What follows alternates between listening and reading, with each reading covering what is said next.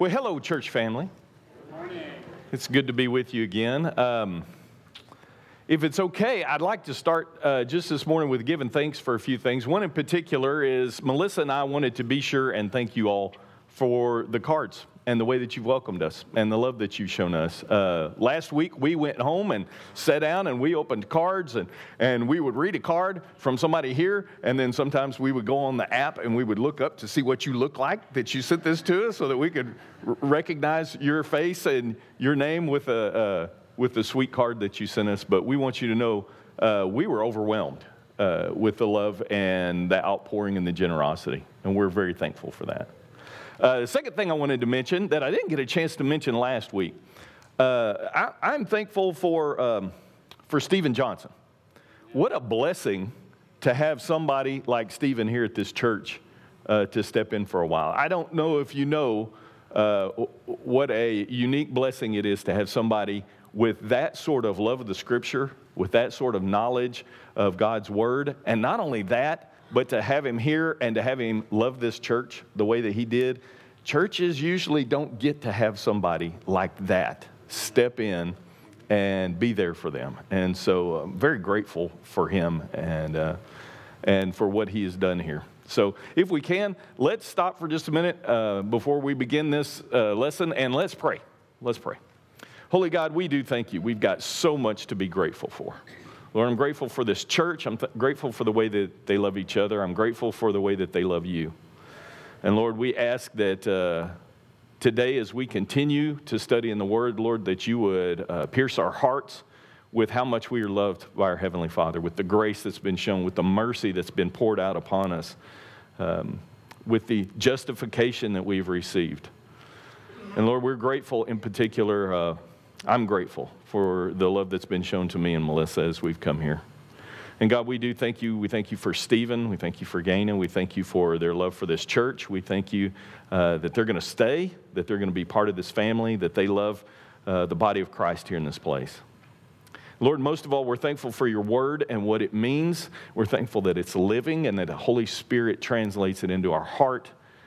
And so, Lord, we ask this morning that that's what you would do, that you would guide the words that come from broken man into the hearts of people that belong to you, and your Holy Spirit would translate them into everything that we need to hear. It's in the name of Christ we pray. Amen. Amen. So we're going to be spending the next several weeks in John 15, as you can see, about the vine and the branches. Now, I know it's a dicey thing for a new preacher to show up at a church and last week do something having to do with water and wine, and this week having to do something with the vineyard. I would like to assure you I have no problem. Although that is what somebody with a problem would say, is that they have no problem. But I want you to know that in particular, John 15, I think, is something we're going to be able to spend several weeks on and really get to dive deep into what this means between the vine and the branches. This has become really a blessing to me. This set of Scripture in particular has been something that I've been so thankful to God for. Several years ago, this one just kind of stuck in my head, and I'm sure that you have Scriptures like this too, where you have this and you're reading this word and you're going, I want to know more about this. I want to dive deep into this. I want to see what this is. And this one in particular did that for me. And I had been invited out around that time to a vineyard to do a blessing of the harvest. So they were harvesting the grapes, and they said, hey, would you bless us? And I was like, I don't know how to do that. I don't know how to say a blessing for grapes, but I can figure it out. And so went out and did a blessing for the harvest at a vineyard, and it made me dive even deeper. And so I got a vine dresser, a current day vine dresser, and then I got a sommelier, which I had to figure out how to say that. I'm from East Texas, and so it was really hard for me, and found out that that is not somebody from Somalia, so that's really important for me to figure that out. But a sommelier is someone who's a wine expert. This is somebody who spends their time trying to figure out how grapes go from the vine to the branch to harvest into the wine that people drink. And so I spent a lot of time with them, and I dove deep into the meaning that these scriptures have to learn about what it means to talk about vine and branches and pruning and harvest and all of these different things. And it has been such a blessing to me. I'm thrilled to be able to talk to you about it for the next few weeks. And I hope that it becomes something that is deep and enriching for your soul as well, because that's what we will be spending some time on. I'd like to tell you first, when I was a kid in school, in middle school and high school, I didn't get the idea of symbolic language, of metaphor, simile, that sort of thing. If you're an English teacher, I'm so sorry, but I didn't get it. I didn't like it. I didn't understand it.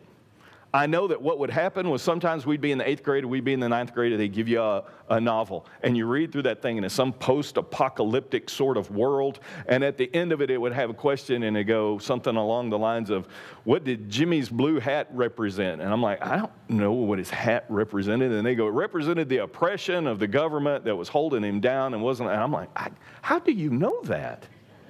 How do you know that Jimmy just didn't like blue? That was his color. And that's what he enjoyed. And so that's what he wore. I didn't understand this idea of going, this represents this, and this represents that. And really what I wanted as a young man was to go, listen, if you feel oppressed, just say you feel oppressed. Don't go through all of that. Why do we have to dig through that? Why do we have to find that? And so I really had a hard time with it. But then things changed. And I'll tell you the biggest thing was I met my wife. And then I started realizing that the common words that I say were not enough. Like, I told my mom and dad I loved them, and I told my sister I loved them, and when I was a little kid, I told my dog I loved him, and I used to say I loved pizza. But when I met her, I realized those words weren't going to be sufficient.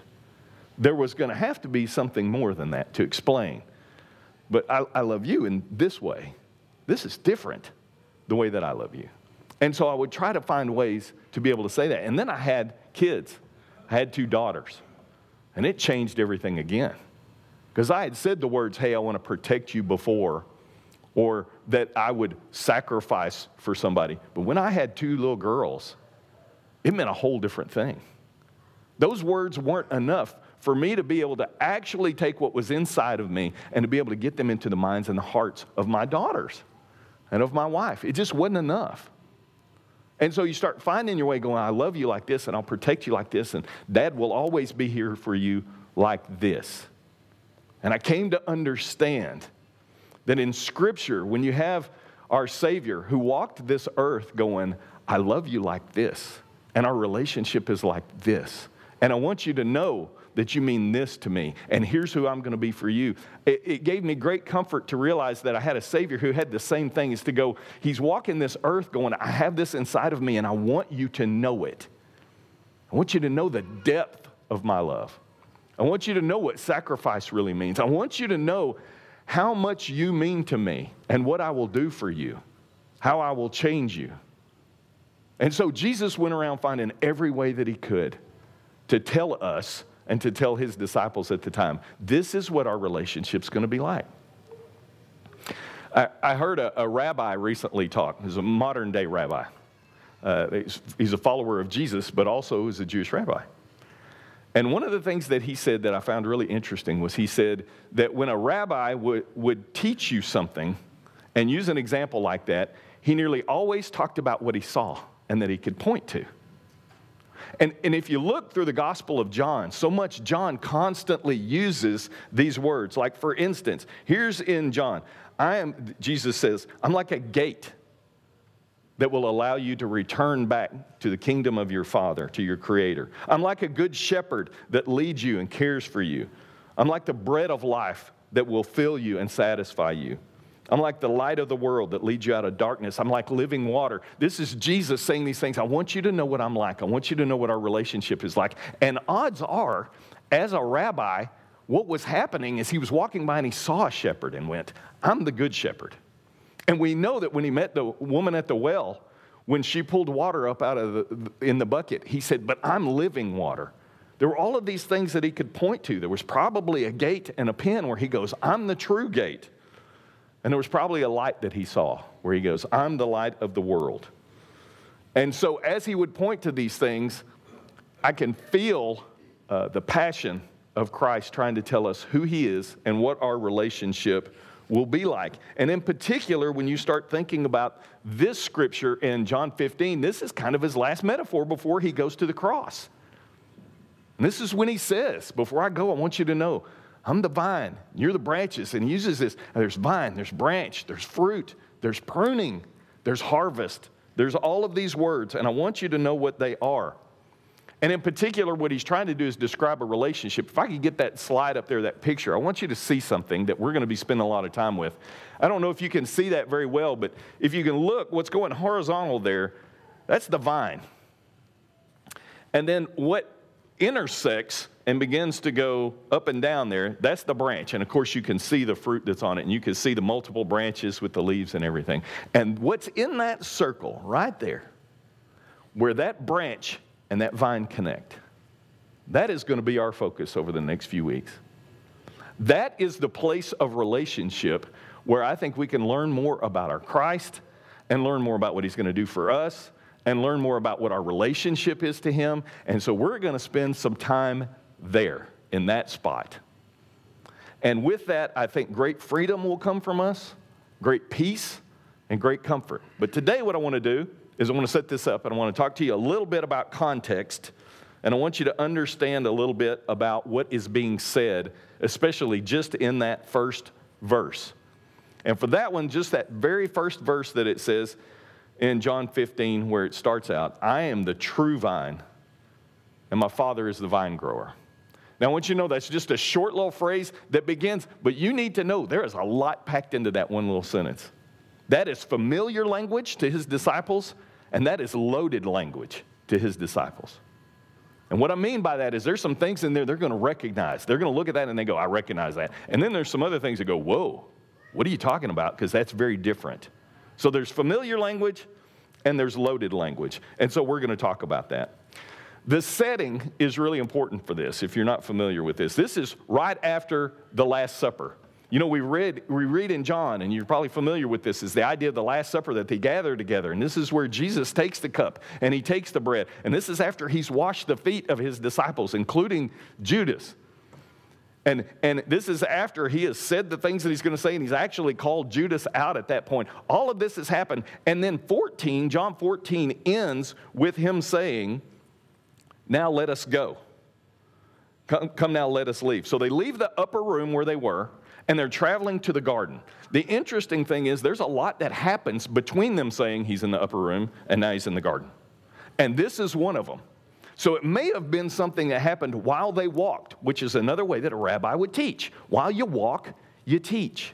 So in between the upper room and in between the garden, there are some things that happened here. And if it's true that a rabbi normally talked about things that he could see and point to, there is a real possibility that what happened in this is as they left the upper room and they made their way through the city and out of the city and to the garden, that they were able to see the top front of the temple. Now, the top front of the temple was like 135 feet tall. It's 90 cubits. So it's 135 feet tall. So we're talking a tall building, especially for first century. So it's very likely that no matter where you were in the city, you were able to see the front of the temple. And as they walked through, they could have seen the front of the temple. And if you're familiar with the writings of Josephus, who was a historian who wrote a lot about what happened during the first century, Josephus said that on the front of the temple was a golden vine with grape clusters hanging from it. It was a marvel of size and artistry, with clusters of grapes as tall as a man. That's what's on the front of the temple. And the reason that that's on the front of the temple is because for Jewish people in the first century, that is a very powerful metaphor of who they are. The vine, the branches, the fruit. So it's possible and likely that what happened was as Jesus led his disciples from the upper room out to the garden, that they walked by the temple and the rabbi was able to go, now I'm the true vine, and point right to it. And again, familiar language, loaded language. There's a lot to it that would spike their interest because they're familiar with it, and would also give them great concern because there's something new. Now, it's possible that happened. I don't know for certain if that happened. It may have been as they left town, they actually walked by a vineyard and he was able to do that and point. I don't know, but I think that it's fascinating and it's really interesting for us to think about. That's how deep a metaphor this was for first century Jews, and in particular the disciples of Jesus, that they know this language. It's right on the front of their temple. So that's a big part of this. Let me tell you a little bit about what's familiar here. If you were a first century Jew, which the disciples were, and if you're familiar with the what would be their writings, right? You had Torah and then you had the prophets. And in particular, if you're familiar with the prophets, which they would have been, the idea of him saying, I'm the true vine, and starting to bring in this image of a vineyard, a vine, and a branch is something that is very familiar to them. In particular, some of their prophets used it, and one in particular was Isaiah, who was a very important prophet to the Jewish people at that time. And through Isaiah, oftentimes, the Jewish people are referred to as a vineyard, and they're talked about as a vine and as branches. Now, I will tell you, oftentimes, the metaphor that's used in Isaiah was usually when it was calling them to repentance. So they're not always positive examples. Oftentimes, it's an example of a vineyard or a vine or a branch, and it's calling them to repent and calling them to do something different. For instance, in Isaiah 3, one of the things that happens is the writer in Isaiah begins to talk about how God planted a vineyard, and this is the way he talks about it in verse 14. Isaiah 3, verse 14. One of the things that he says there is, the Lord enters into judgment against the elders and the leaders of his people. It is you who have ruined my vineyard. The plunder from the poor is in your houses. So as you can see, one of the things that happens is that through Isaiah, God says, I planted this vineyard, I put this on the earth, and one of the things that I wanted was for it to grow and for it to be a blessing to people, and it hasn't been. You guys haven't done what I planted you to do. And in particular, some of you have ruined the whole vineyard. The plunder from the poor is in your houses. You've been cheating people. And so this is call to repentance. In addition to that, if you go on in Isaiah 5, I'll tell you, the vineyard and the vine sort of metaphor was such a big deal, they made a song about it. It's called the Vineyard Song. If you look in Isaiah 5, you'll see it. Now, I'm not going to sing it for you. I don't know the tune, and it would not be good. So I don't do that. But I do want you to know that throughout Isaiah 5, one of the things that you see is there's this song about the vineyard. And if you jump into verse 3 on that one, Isaiah 5, verse 3, he explains some of what he's having a problem with, again with them. Now, you dwellers in Jerusalem and people of Judah, judge between me and my vineyard. I'll tell you, before this, he talked about, I planted this vineyard, I did everything in the world that I could for it, okay? What more could have been done for my vineyard than I've done for it? When I looked for good grapes, why did it yield only bad? And then if you jump up to verse 7, he'll explain again, the vineyard of the Lord Almighty is the nation of Israel, and the people of Judah are the vines he delighted in. And he looked for justice, but he saw bloodshed. He looked for righteousness, but he heard cries of distress. Again, he just comes out and says it in the song. The vineyard is what the Lord Almighty put. It's Israel. It's the people. And in particular, Judah is the vine that he delighted in. So it's a very common thing. Like I said, when Jesus mentioned this, his disciples, their ears perked up because they knew, I know this. I know what this is about. And that's the familiar language. What they didn't realize was what's loaded in that language when he says, but I'm the true vine. And that true is a big deal. That word true matters a lot. And when Jesus said it that way, the disciples would have paid close attention to that, because this word true is not just the same word that you use as the opposite of false, right? It's not like, well, this is a lie and this is true. It doesn't just mean factual. The word true is used a lot, and in particular in the Gospel of John, it's used a lot. In John 1:9, it's written at the true light. In 4:23, there's true worshipers. Later it says true bread. Then it says my judgment is true, the one true God. This word is used a lot, and like I said, it means more than just not false.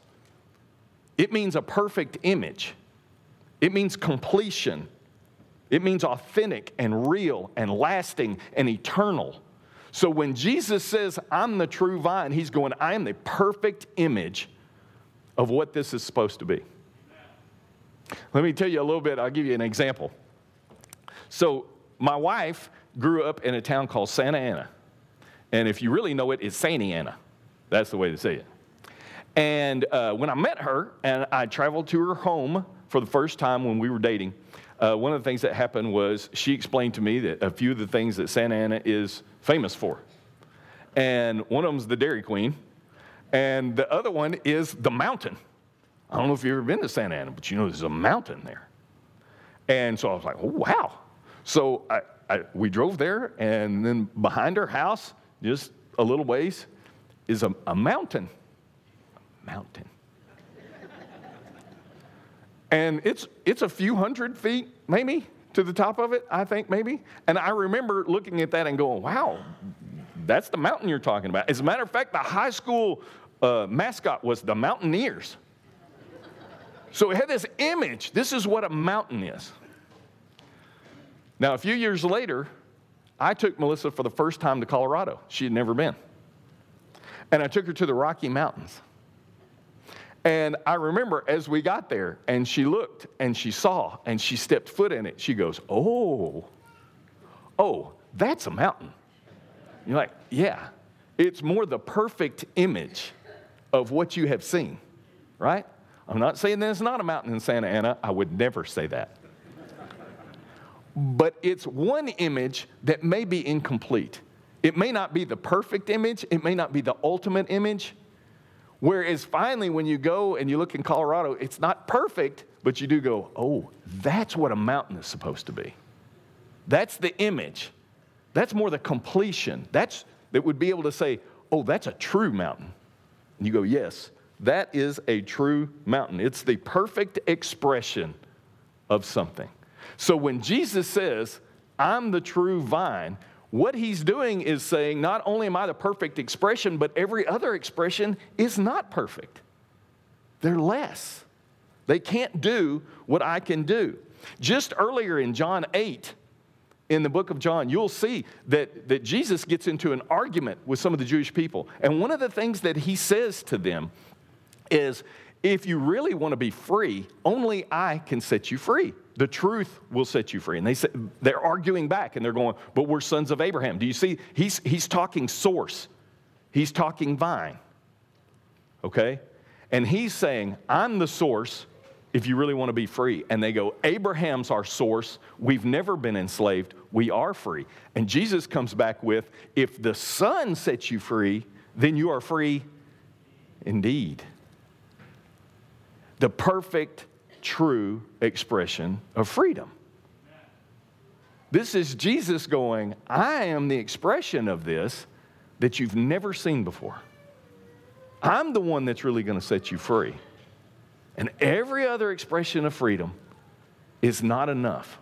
Mine is. And that's what he's going to do. Now, I'll tell you, God's people always struggle with this. Later, you'll see Paul is in Galatia. And he sets them up and he tells them the gospel and the good news of Jesus Christ and to rely on Christ, because these are not Jewish people. These are Gentile people. But they've come to be believers in Jesus. And then Paul leaves, and then some Judaizers come in. And what they say is, if you want to be free, if you want to be saved, if you want to make your way back to God, then here's what you do. You go through Abraham. You go through the covenant and you go through the law. And Paul actually gets upset. That's when you can hear him say, you foolish Galatians, what has happened to you? I gave you the true vine, and you've thrown it away for a lesser vine. You've come in to say, it will be in my works. It will be in my pedigree. It will be in the things that I do through Abraham, through the law, that will finally save me. He's going, no, no, no. You've turned loose of what is the actual vine to grab onto something that is a lesser vine. And that's what Jesus is saying with these words. That's why I say it's loaded. That's a loaded word. It's drastic. It's scandalous. What he's saying is, I can do what no other vines have ever done. I can accomplish and complete the things that you've desired. This promise that all nations would be blessed through you, Abraham, and through your descendants, I will finish. I will make that happen. This is how it will be done, and it won't be a physical bloodline. It will be another bloodline that will be my blood, Jesus says. New bloodline that begins here. And it will be those that are washed in it, not those who just have it coursing through their veins. For those that have been far away, I will now bring near to the Heavenly Father through the blood of Christ. Jesus is saying he will destroy the barrier. He will tear the curtain. He will be the one to make a way. There will be freedom in him, in the Son of God, that has never been experienced before. Those that approached with veiled faces now will have their faces unveiled through Christ, the true vine. You will enter into the Holy of Holies, and you will have communion with the Father, Son, and the Holy Spirit in a way that you have never had before. That's what the true vine will do. And that's what he still does. See, that true vine, when you understand that and you grasp onto that, it shifts your whole identity. Everything changes. Everything changes. When I went and got this vine dresser and this sommelier to walk me through a vineyard, and I said, walk me through here and show me exactly what these words mean. What does it mean to have somebody go, I'm the vine, you're the branch? What's the difference? Why does this matter? How does a vineyard work? And he showed me through everything here. And by the way, this ought to be real common language for us now. Melissa and I started counting vineyards. We've been going back and forth, from Austin to Kerrville. We've torn up the road. I mean, we just wore it out. And one of the things that happened on one of these trips was we decided to count between Johnson City and Fredericksburg how many vineyards that are right on the road. There's a sign every 10 feet. And I believe it's 20-something miles between maybe Johnson City and Fredericksburg. And we counted over 50 vineyards just right there. There's about one every half mile. They're everywhere. They are becoming a part of this land and a part of this culture. And I'll tell you, that's a good thing in a lot of ways. Because what we want to know is we want to understand what Jesus is saying to us and in the depths of this explanation of who you are. So I got this sommelier and I got this vine dresser. And I go, tell me what this means. And he said, you have to understand that a vineyard is a growing and living organism with these vines. And he said, one of the neat things about vines that you have to understand is we can actually go and check a vine and kind of do the DNA, and you can trace its heritage back over 2,000 years. To where it came from. That sounds familiar, doesn't it? You can actually look and go, its origin goes all the way back for 2,000 miles. And what you can find out is that it carries the characteristics. It carries the blood. It carries the heart of the original vine that produced it. As a matter of fact, and we'll talk about this a little bit later, one of the things that he mentioned that I had no idea about is that all of the vines in the United States and all of the vineyards all come from just a few different vines in Europe. Just a couple.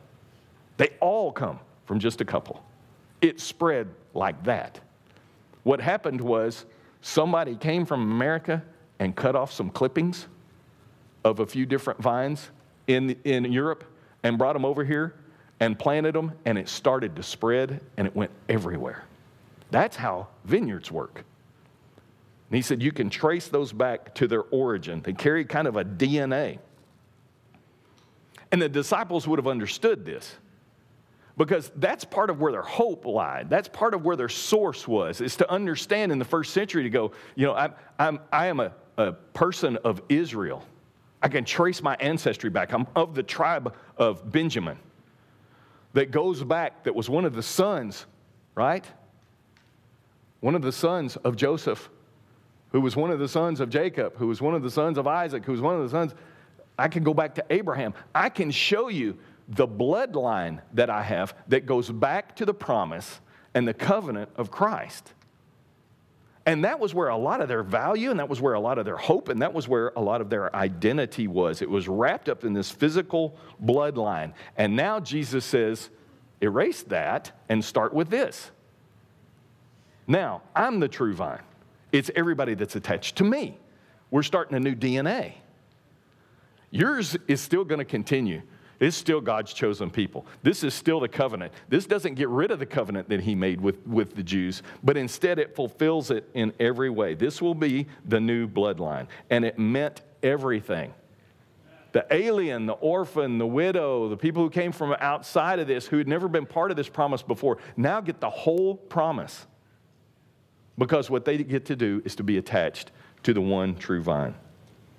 It was such a huge thing for the disciples of Jesus and for the people living in that world in the first century, and it is a huge thing for us.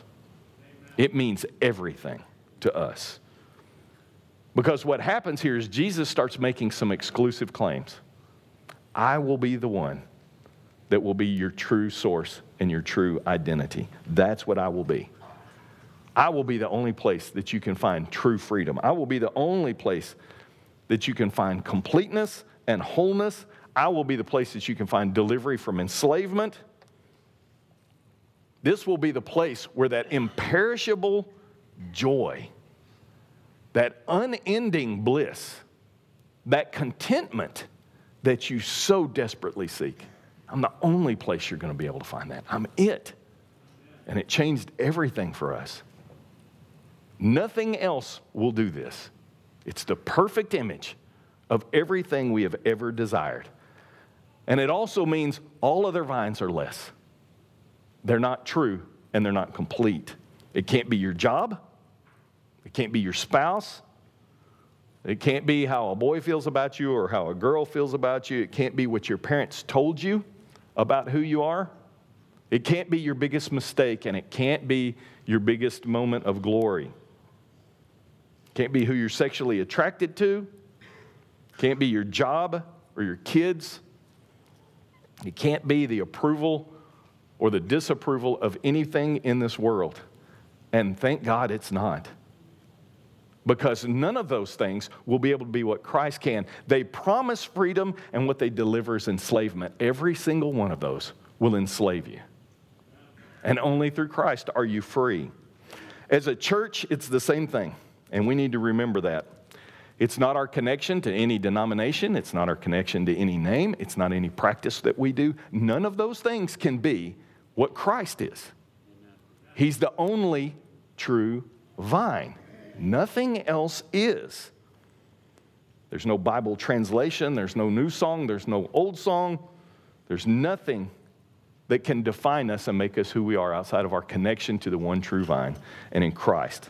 And we will be talking about that for the next few weeks of what that looks like, what fruit looks like that's attached to the true vine, what it means to be a branch, what it means to let Christ be our vine. We will be talking about every one of those. So what do we pray for then? And this is a big question, because for us, if this changed everything for the disciples and it changes everything for us, what do we pray? Well, we pray that the Holy Spirit reveals to us where we may have connections, where we may grasp onto things that aren't the one true vine. So that we may be cleansed from those and we can turn loose of those.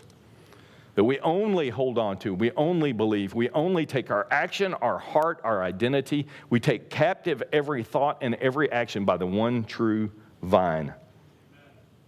We repent for the ways that we have grabbed onto things in this world that are not true, eternal, and the perfect image of the true vine with Christ. And then what we do is we learn to rest. We will rest in belonging and knowing that we're connected to the one thing that will give us ultimate peace. Let's pray for that now. Holy God, we do thank you for the way that you love us. Lord, we thank you for your word. I thank you for the beauty in this description that Jesus has to tell us who he is and who we are and how we'll relate to each other and who you are as our Father. Lord, we thank you that we have one true vine. We thank you for the freedom that comes from that. Lord, we ask you, drive fear out from our hearts that causes us to grab onto other things. Cleanse us of anything that makes us reach out to vines that are lesser, vines that are not true, those things that claim to set us free but instead will slave us. Lord, we repent and we claim the forgiveness that you already give us for grabbing onto things that aren't you. And we ask that you would guide us and give us wisdom and give us courage to turn our backs on those things and instead be identified by the one true vine and what our Jesus has done for us. Let us rest in that. Let us accept the mercy and the grace and the forgiveness that has already been given to us. Let us claim those things as ours because you said so. And your ways are true and your promises are true. And it's in the name of Christ that we pray. Amen.